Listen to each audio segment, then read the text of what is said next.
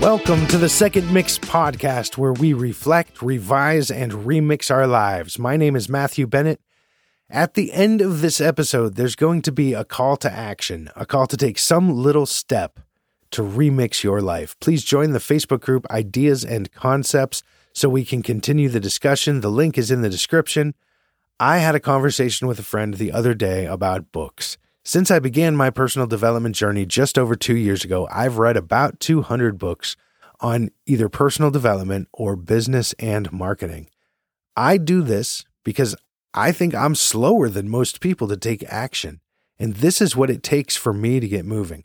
I am so stubborn, and it's so difficult to shift my will into the right direction that if there weren't a constant stream of the right information going into my mind, I don't think that I would continue to be focused on forward movement.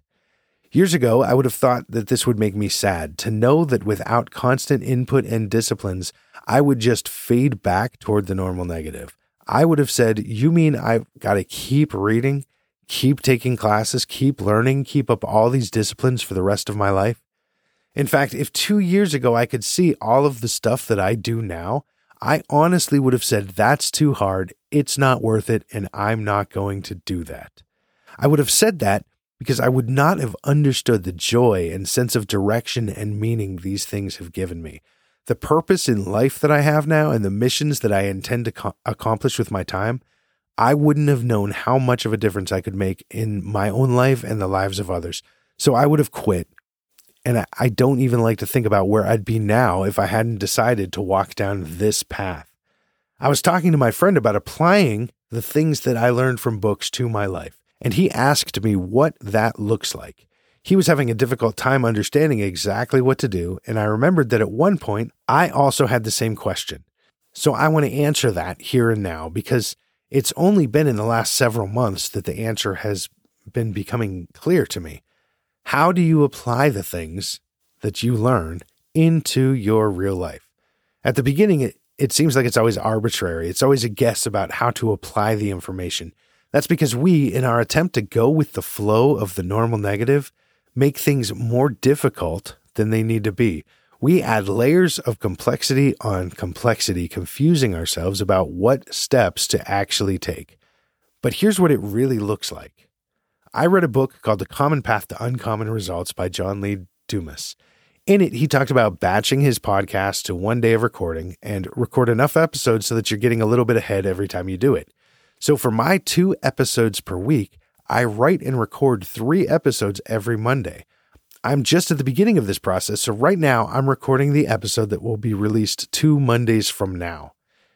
Every 2 weeks, I gain 1 week ahead in the recordings.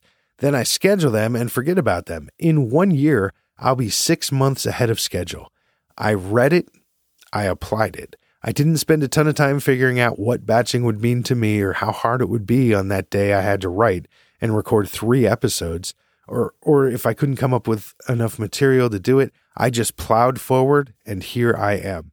That is example 1. I read a book called The 7 Levels of Communication by Michael Mayer. One piece of advice I picked up was to have a networking schedule to make certain that I stayed in contact with the network. So I made a list of all the people I want to stay in touch with and the people I want to keep in my mind. And I created a schedule of contacting 2 or more people every day just to say hi, just to see how they're doing, just to see if there's anything that I can help them achieve. I read it and I applied it. That's example 2. I read a book called The Compound Effect by Darren Hardy, and he mentions making sure that you plan the time you want to spend with your family and then make sure that it happens. I thought that sounded good. It sounded wise. So I began to actually put in my planner the times and activities that I would spend with those people who are exceptionally important to me. Yesterday was Sunday. I had in my planner that we were going to go for a drive as a family, hit the outdoor flea market and walk around and go to lunch together. I didn't feel like doing it yesterday morning, but I had it in my planner. And after driving for 3 minutes, I knew that I had made the right decision and my heart and mind were in it. I read it in a book and I planned it. And that is example 3. Example 4 is a little bit more difficult. I read that if you forgive someone, you're letting go of it yourself. And that if you don't forgive someone, you are holding on to the pain and it hurts you even more. So forgive people. I read that and I applied it. I said, I'm going to start forgiving people. More than just saying, I forgive you to the person who wronged me, it's that every time that pops up in my head, this wrong that they did to me, instead of mulling it over and letting it float around in my mind, causing runaway emotions, I just remind myself that I forgave them and that part is over. It's not like the thoughts go away immediately. It's not like the pain goes away immediately. But what's forgiven is forgiven by me. So every time the thought comes up, I remind myself that I did forgive them. So why keep reliving the pain? I'll move my mind to think of something else, something that I'm grateful for, and the thought is gone until it pops up again. I read that it's good to forgive people, and I applied it. That's example 4. I could add layers of complex issues to each of these, especially example 4, but to apply it to my life, I had to make it as simple as possible. Let me not make it confusing or difficult, but if I read an idea that seems wise, I just do the idea, and the rest sort of comes out as it comes out. This is how to apply what you learn from a book.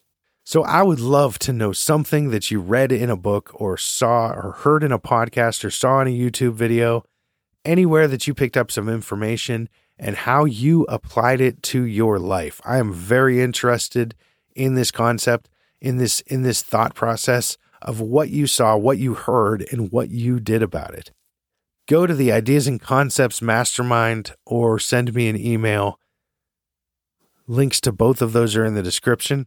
Thanks for listening to the Second Mix podcast. Once again, I am Matthew Bennett. You can grab the transcript on the blog at secondmix.net. Email matt@secondmix.net.